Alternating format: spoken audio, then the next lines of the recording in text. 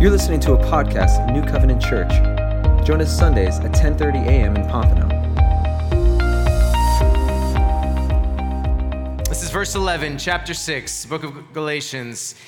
See with what large letters I'm writing to you with my own hand. It's those who would want to make a good showing in the flesh who would force you to be circumcised, and only in order that they may not be persecuted for the cross of Christ. For even those who are circumcised do not themselves keep the law, but they desire to have you circumcised, that they may boast in your flesh. But far be it from me to boast, except in the cross of our Lord Jesus Christ, by which the world has been crucified to me and I to the world. For neither circumcision counts for anything nor uncircumcision, but a new creation. And as for all who walk by this rule, peace and mercy be upon them and upon the Israel of God. This is God's word. Let's pray. Father, your word, it is precious, it is life-giving, it is everything for us. I pray, God, now that you would speak to us through your word, that your Spirit would bring to life the words that I speak, and that we all would be changed by the power of your word, through the power of your Spirit, and that you would be glorified in everything that happens in this place this morning. We love you, and we already are just so thankful for how you've met us. Continue to meet us. In Christ's name, amen. Amen. You can have a seat. There's this guy I know, and every time we talk or have connected, and he's not a close friend, he's someone I've tried to build some relationship with, and every time we talk, the conversation inevitably loops back around to him talking about himself. All the time. Talking about things he's wanting to do, things he is doing, things he's bragging about, things he is excited over. And, you know, to some measure, that's fine, but we all have been there, right? You get into these conversations and you just know where it's going to turn. You know it's the conversation is inevitably somehow going to be looped back around to that person. And it's frustrating because I want to talk about me. Just kidding. But that's kind of the dance we play, we deal with when we're engaging in conversation and relationship with other people. And I think we all share in this notion that we do not like people who brag a lot about themselves. There was an article in Time magazine. Time, like one of the biggest magazines ever, had this article, and the title was this: "Here's how to brag without making people hate you." Isn't that fascinating? Like, we actually need an article to help us navigate these waters because we just all want to do this. We all want to talk about ourselves. There was some study that was done that said 40% of conversations will inevitably turn back around so that the person is talking about themselves. And in our culture right now, I mean, with social media being what it is, I mean, we are in the throes of it more than ever. This is why Time magazine needs an article like that, because more than ever, people are bragging about their lives, and more than ever, people hate it. And so there's even this phenomenon that has come, a new word has been created, this word called humble brag. Are you familiar with it? You ever heard of it? Humble brag. It's a combination of humble and bragging. Right? And what it is a way for you to talk about yourself without making it seem like you're talking about yourself, because you kind of cloud it in a complaint or some sort of like self-deprecating humor. So you brag without making people feel like you're really bragging, that you kind of hate the good thing that's happening in your life. So I found some funny examples on Twitter, of course, because that's where all things happen. So I'm going to show you a few of these. This is an example of humble bragging. Huge promotion at work this week. Finally reached 6 figures. Hashtag blessed. That's a humble brag because, you know, you throw on the hashtag blessed. All right, let's look at another one. Not to toot my own horn, that's never a good way to start a sentence, but there are literally too many different things I'm good at and too many different things I'm passionate about, and I'm so confused about what to do with my life. What do you do when everything is your calling? Hashtag screamy face, hashtag crying face, or not hashtag, emojis, sorry. I'm just too good at stuff. What do you do? How do you this is my cross to bear. Another one. Just because my post went viral, ain't nothing changed because I'm the same dude. Hashtag humble. I want you to know my post went viral, but I'm still the same guy. All right, one more. Just ruined my perfect grade by getting a 96% on a quiz. Cry emoji, cry emoji, cry emoji. Right, this is the guy we hate, right? This is the one out of all of them, like, oh, my life's so hard. Got an A, but ruined my perfect grade. Today we're talking about bragging. The Bible uses a different word for it. The Bible uses the word boast. We all boast. It's not just the annoying people on Twitter. We all boast. It's not just the problem of a few. We have things that we take pride in, things that we want other people to know.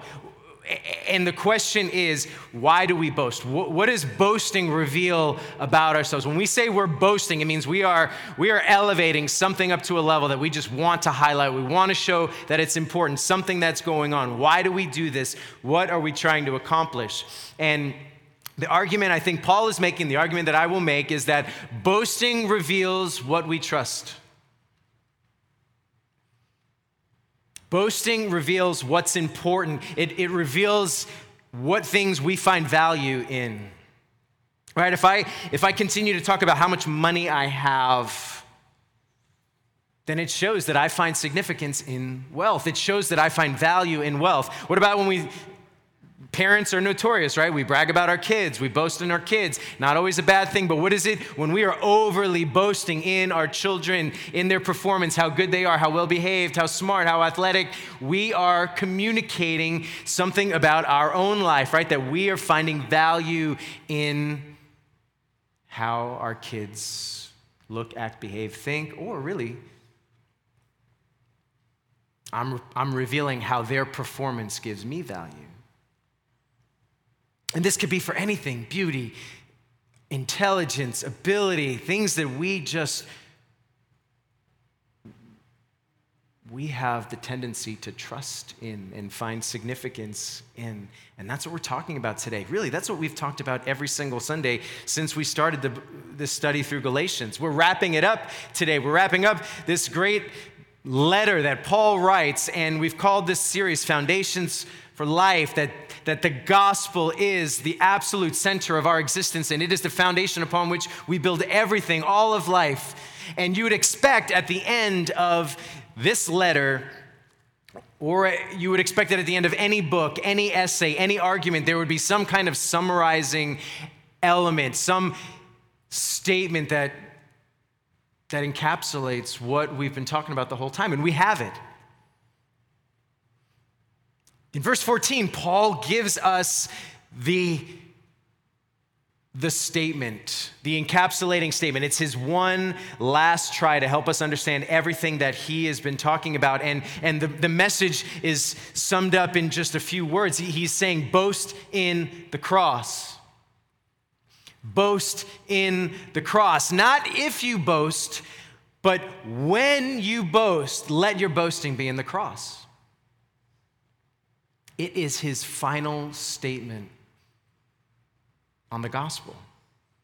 And we have been hitting it hard for 2 months, a little over 2 months. We have focused so heavily on what is the gospel? What is the gospel? What are we talking about when we use that word gospel? Because it's thrown around in all kinds of different settings. We say this word gospel, but do we understand what it means? Paul has labored in 6 chapters of this letter to tell us what the gospel is. I have labored to try to communicate his message to us because it is so important. And he makes this one final push to help us understand what the gospel is, what the gospel isn't. The gospel is not the message, do better, try harder, and God will like you more.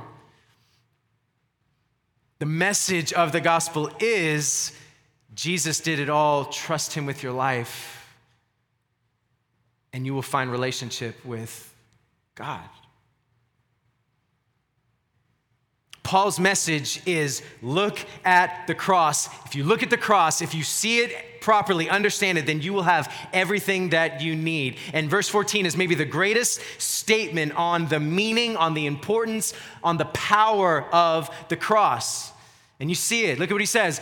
Far be it from me to boast except in the cross of our Lord Jesus Christ, by which the world has been crucified to me and I to the world. I mean, that is it right there. You want to understand the Christian life, Christianity, this is it.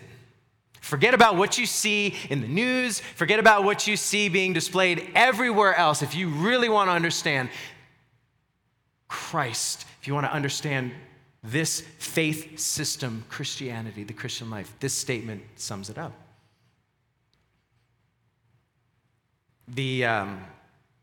I love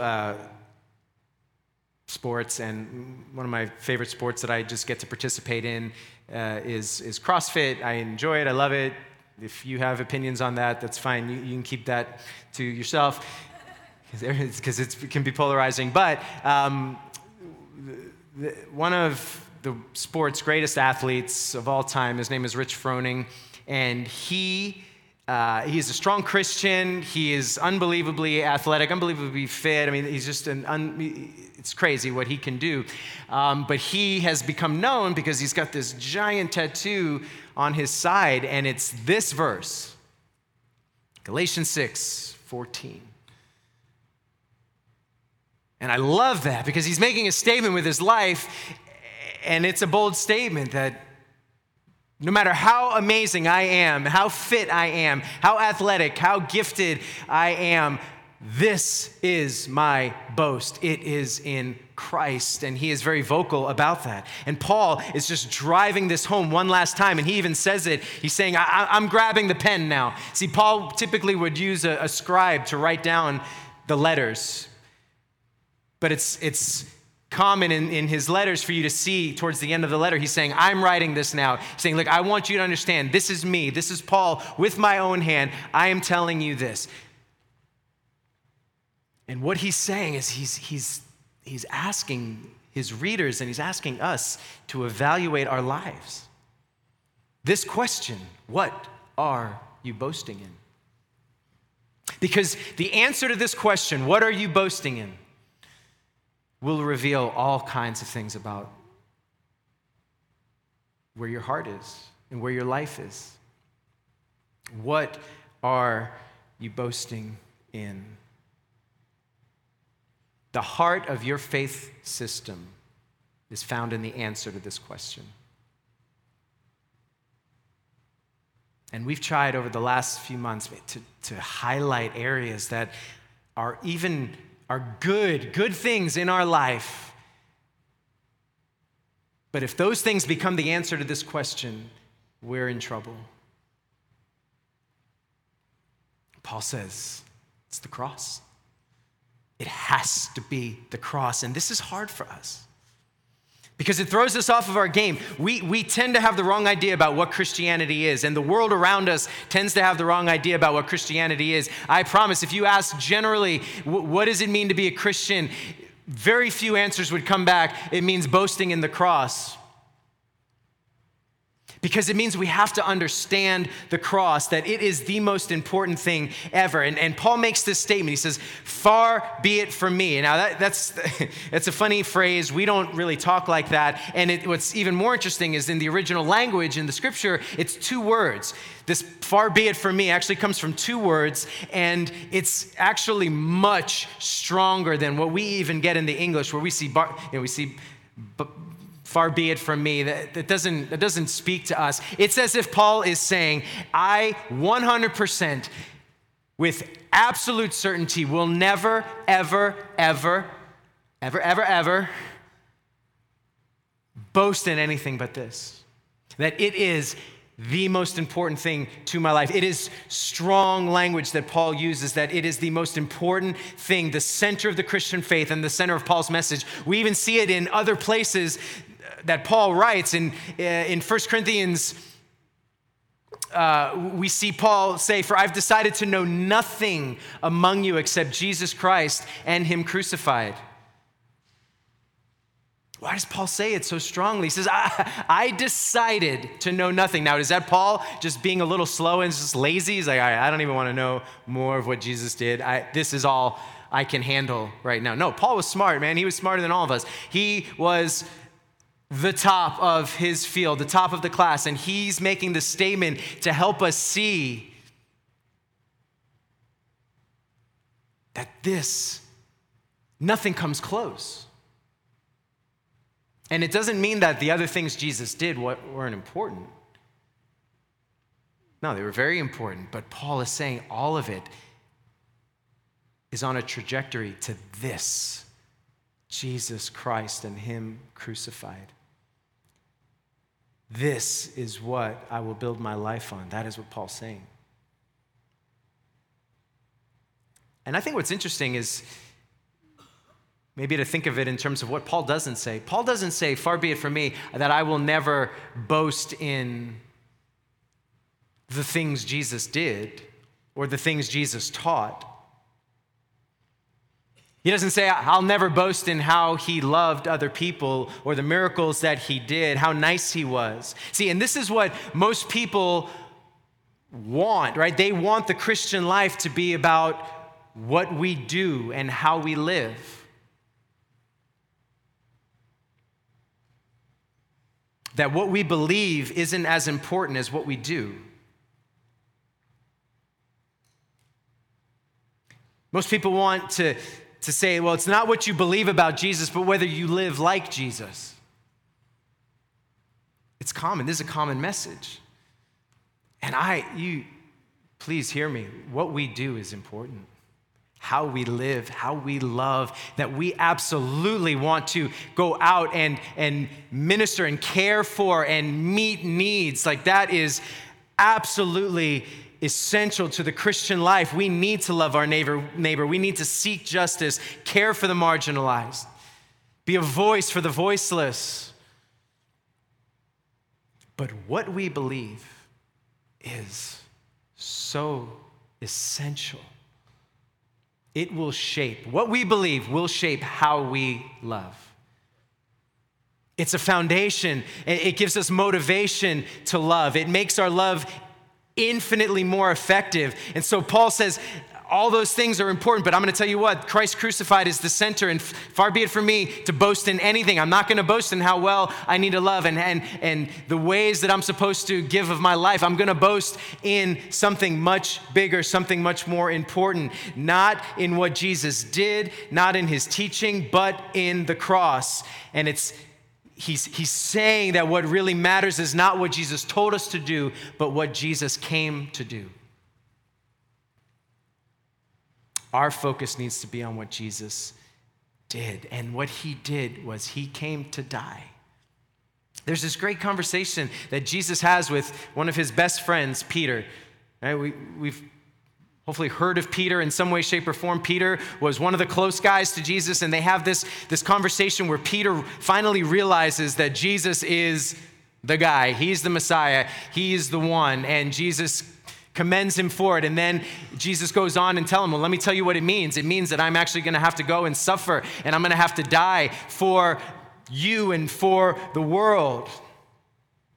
And Peter says, oh, no, that's not what that's not going to happen. And Jesus gets mad. And Jesus, this is his famous statement. He says to Peter, Jesus says to Peter, get behind me, Satan. This is not the nickname you want Jesus calling you.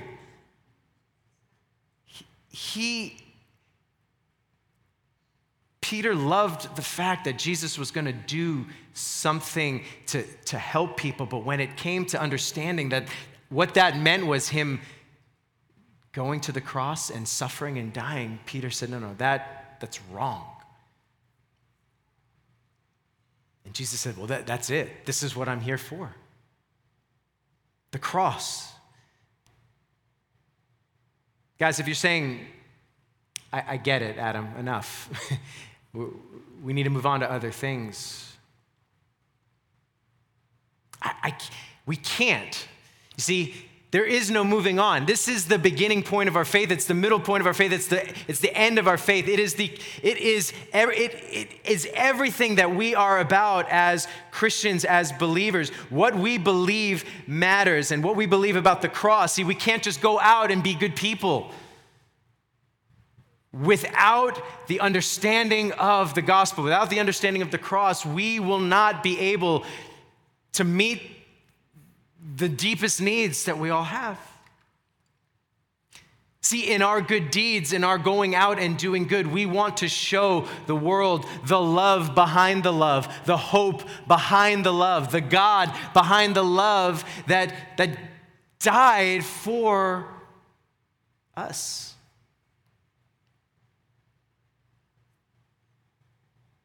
Living good lives without the cross is not enough. It's not what the world needs. And so for us in this room, if you're not a Christian, you don't consider yourself a Christian, we're so glad you're here, and we want to communicate this message that this is the starting point.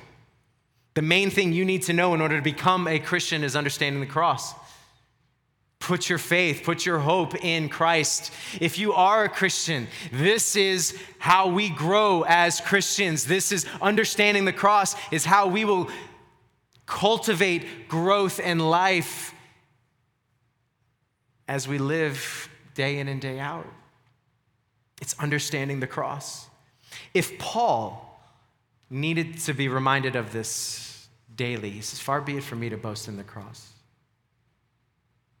in anything but the cross. If Paul needs to be reminded of that, how much more do we need this constantly flowing in us?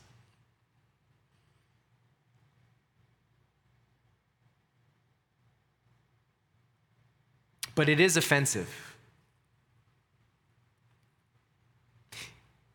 Morality is popular, right? We want people doing good things. We want people loving one another. We want to see good things happening. We want to see justice happening. We want to see mercy happening. We want to see love happening. And that is popular and excited. And as long as we're doing that, that's fine. But when we start talking about the cross, a problem comes up because it is offensive. It's offensive to everybody. It's offensive in general because you're talking about a device of torture and death. Saying, I will boast in the cross is like saying, I will boast in the electric chair. I will boast in lynching. I will boast in the firing squad. I mean, it's an offensive statement. And if we're not offended ever by what the cross signifies and what the gospel communicates, if we're not offended by that, then we're not getting it.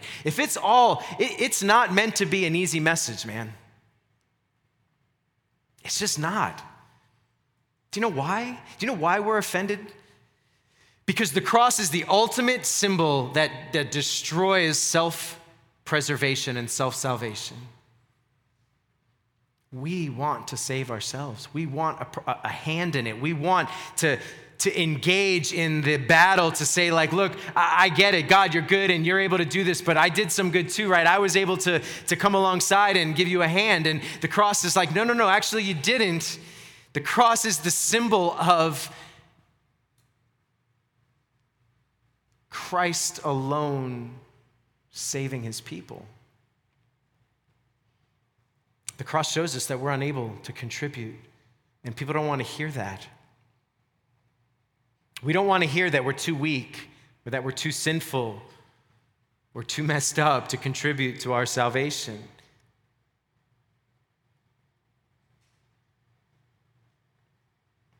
And do you see how both, no matter where you lean politically, if you're more left or more right, both sides are offended at the cross. If you tend to be more conservative, the whole message that good people are in the same boat as bad people is offensive.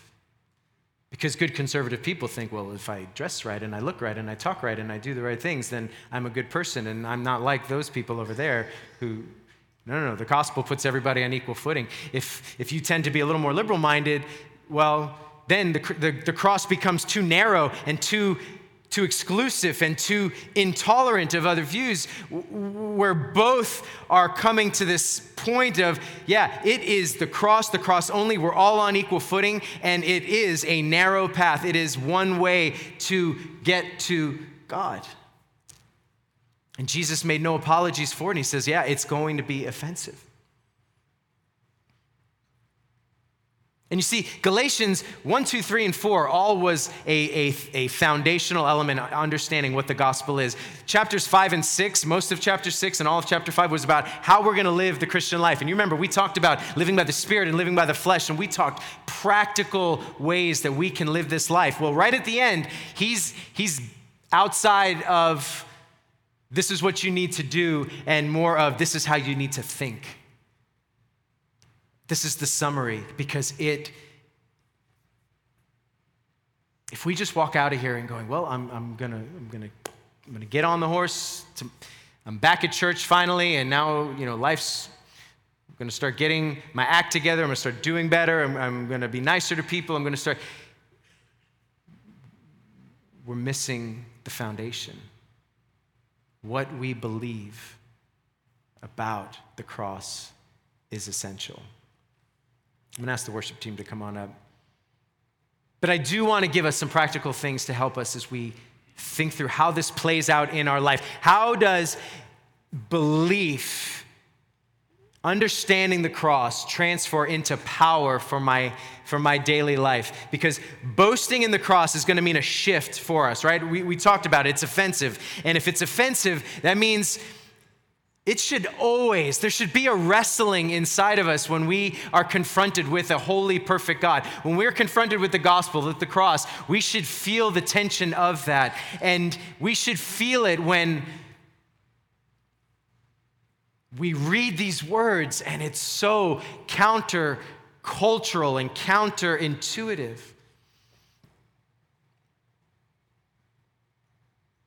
So I want to help us see the way boasting in the cross will shift the way that we experience life. And I just want to give you 3 little hooks to hang your thoughts on. As we boast in the cross, it's going to mean heart over habit. What do I mean? Heart over habit. The Christian life, man, it's about change. It is about real transformation, but that transformation starts on the inside. And I already was just talking about it. It's not as much what we do as what we believe, because what we believe will impact what we do. And so when I say heart over habit, it's transformation inside out. It's not about keeping up a ritual, keeping up routine, what you do on a daily basis. It's about what is going on inside of your heart. Is there change happening? See, the bad guys in the Galatian church, the false teachers, they were promoting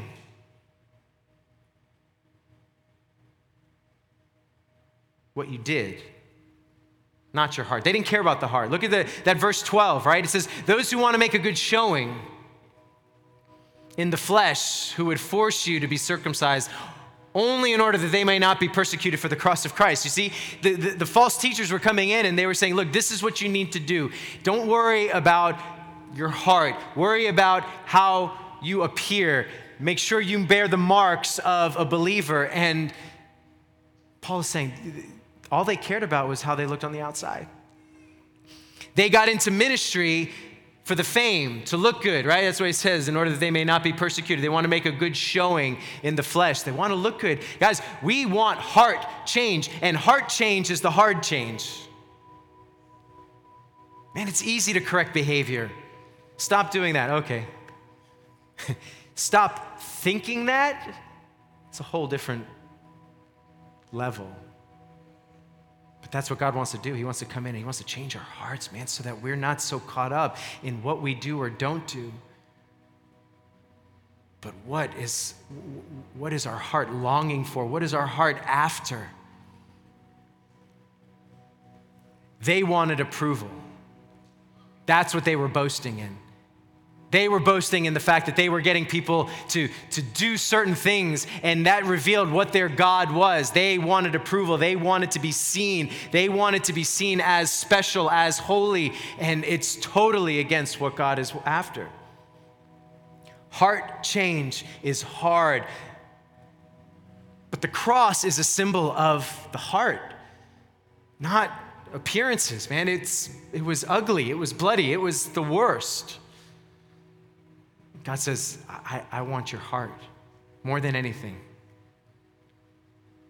And once your heart is changed, man, then you're going to live a whole new life. You're going to live for God in a whole new way. You're going to obey like you've never obeyed before because your heart is for your Father, your God. Man, my kids, when they don't do it perfectly because we're all a mess, in the Greenfield home, but I can tell when they come to me and they're Dad, look what I did. Look at, are you proud of what I did? Are you thankful that I obeyed here? And man, so much of that is because they just, like we sang about before, they want relationship with me. They love me. And sometimes they're scared of me. That's the imperfection of our relationships. But that's not all bad.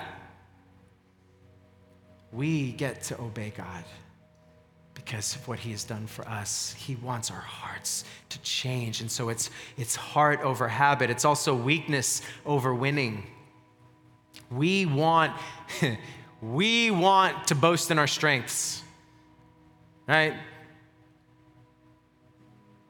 And we'll humble brag, like, oh, it's, no big deal how strong I am. No big deal how successful. No big deal how much I'm winning the game.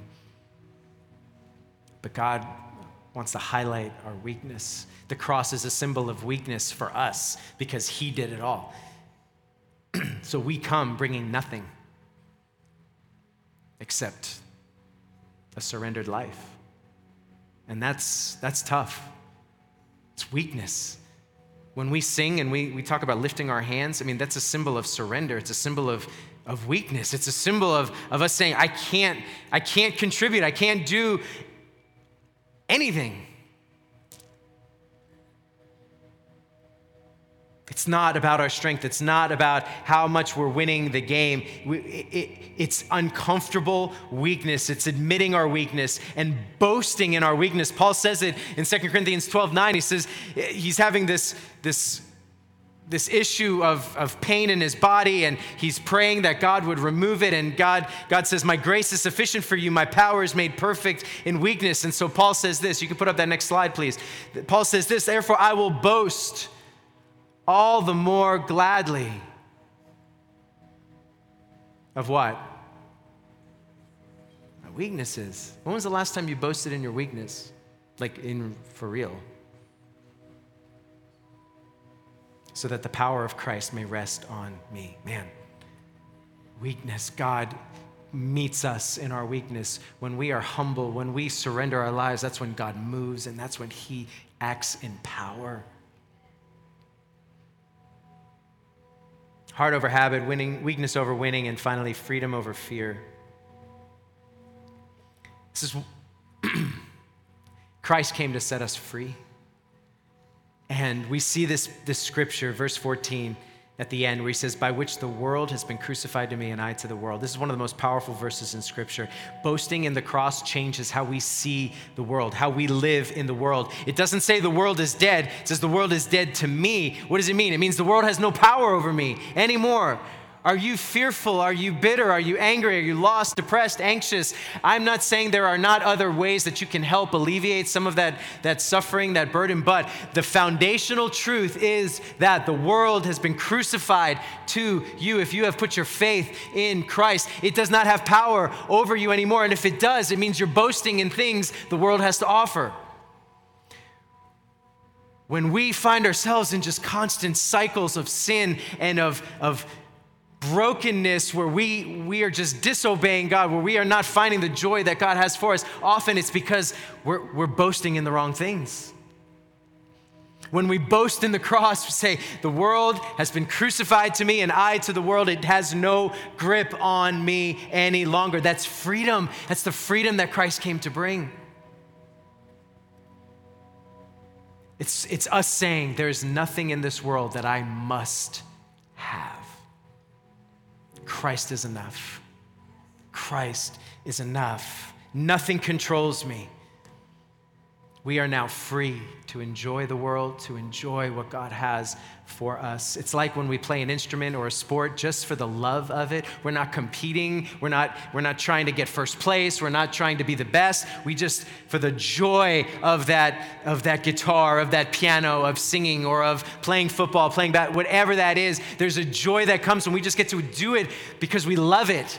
That's what the world is here. God has given us so much, and he's saying, I want you to enjoy it, but it does not have a hold on you any longer. And so we boast in the cross. We are a new creation. It's what it says in verse 15. It's freedom. You are new, a new power from God. And here's the payoff. That last verse 16, look at what he says. He says, as for all who walk by this rule, peace and mercy be upon them and upon the Israel of God. When we live like this, when we boast, this is what God promises, peace and mercy.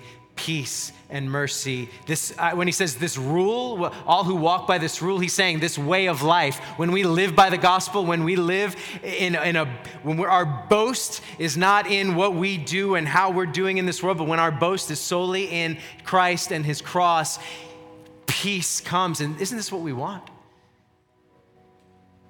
It's a mess out there. Christ offers peace to you, to me. Do you receive that? Do you trust him? And what we get to do right now is pretty amazing. We get to put this into practice by coming to the table, the Lord's table, communion. This is where we are instructed by Christ to come and physically participate in the invitation that Christ has given to us, that he has secured through his broken body, his shed blood. He has secured for us significance, value, relationship with our Creator.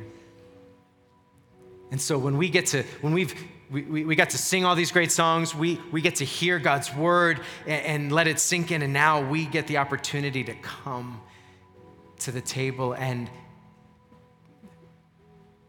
by doing this, we're boasting in the cross. And if you are a believer, if you have put your trust in Christ, the table is for you, and it's for you this morning. If you have not, if you don't consider yourself a Christian, you have not put your faith in Christ, I want to invite you to do that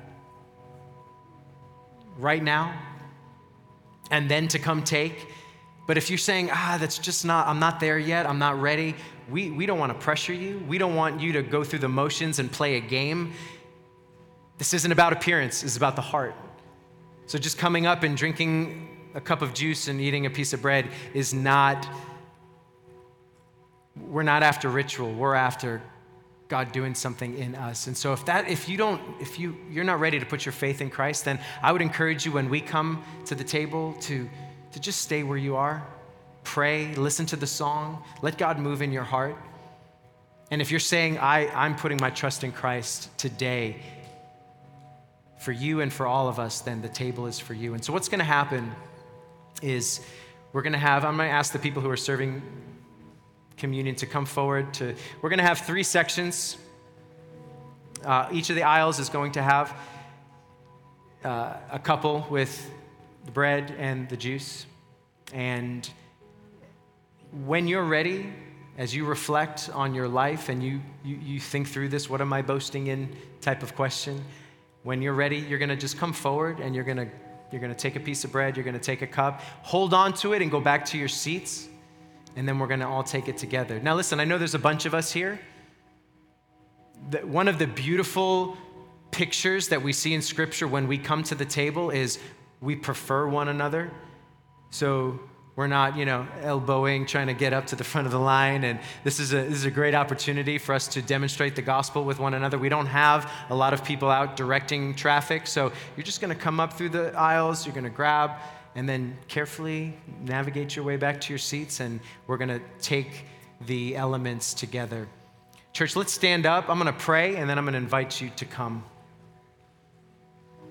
God, you are amazing. You are so good.